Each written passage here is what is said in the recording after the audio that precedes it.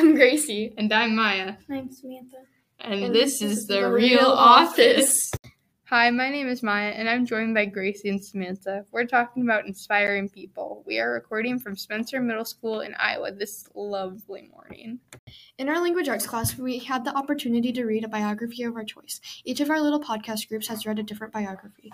We also have each interviewed a person from our own lives who we think is inspiring.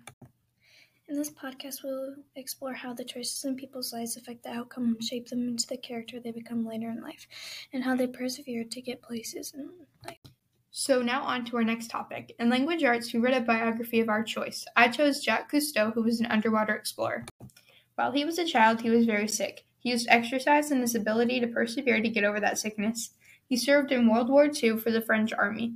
During the war, he invented a device called the aqualung that would help you breathe underwater for long periods of time. For this, he was awarded greatly.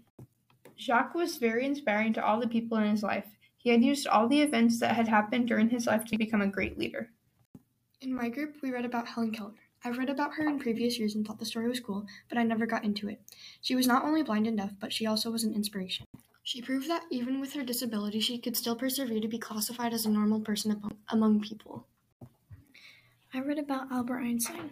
I always thought that he was just very smart, but he was more than just smart. He was very unique.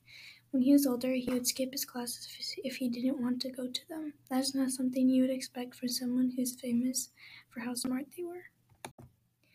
When he was older, it was hard for him to find a job. That was also surprising. So Samantha, who did you interview and what chose you to pick that inspiring person? And what makes them inspiring to you? I chose my mom as my inspiring person. She tries her hardest to take care of me and my sister. My mom is the children's librarian here in Spencer. When she was younger, she had a normal life. I don't think that she was expecting to become a librarian, though. She is known throughout her town because she became the children's librarian. I would think that she is inspiring to other people in this town as well. She sounds great, Samantha. I interviewed my mom also.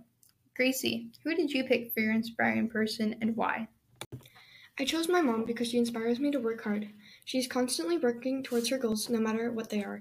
Even raising kids alone, she still perseveres to do the best she can for her family. So, Maya, why did you pick your mom to be your inspiring person?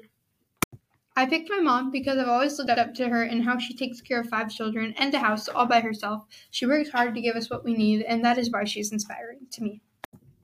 I will be inspiring to others by making sure to stay positive and to always be kind.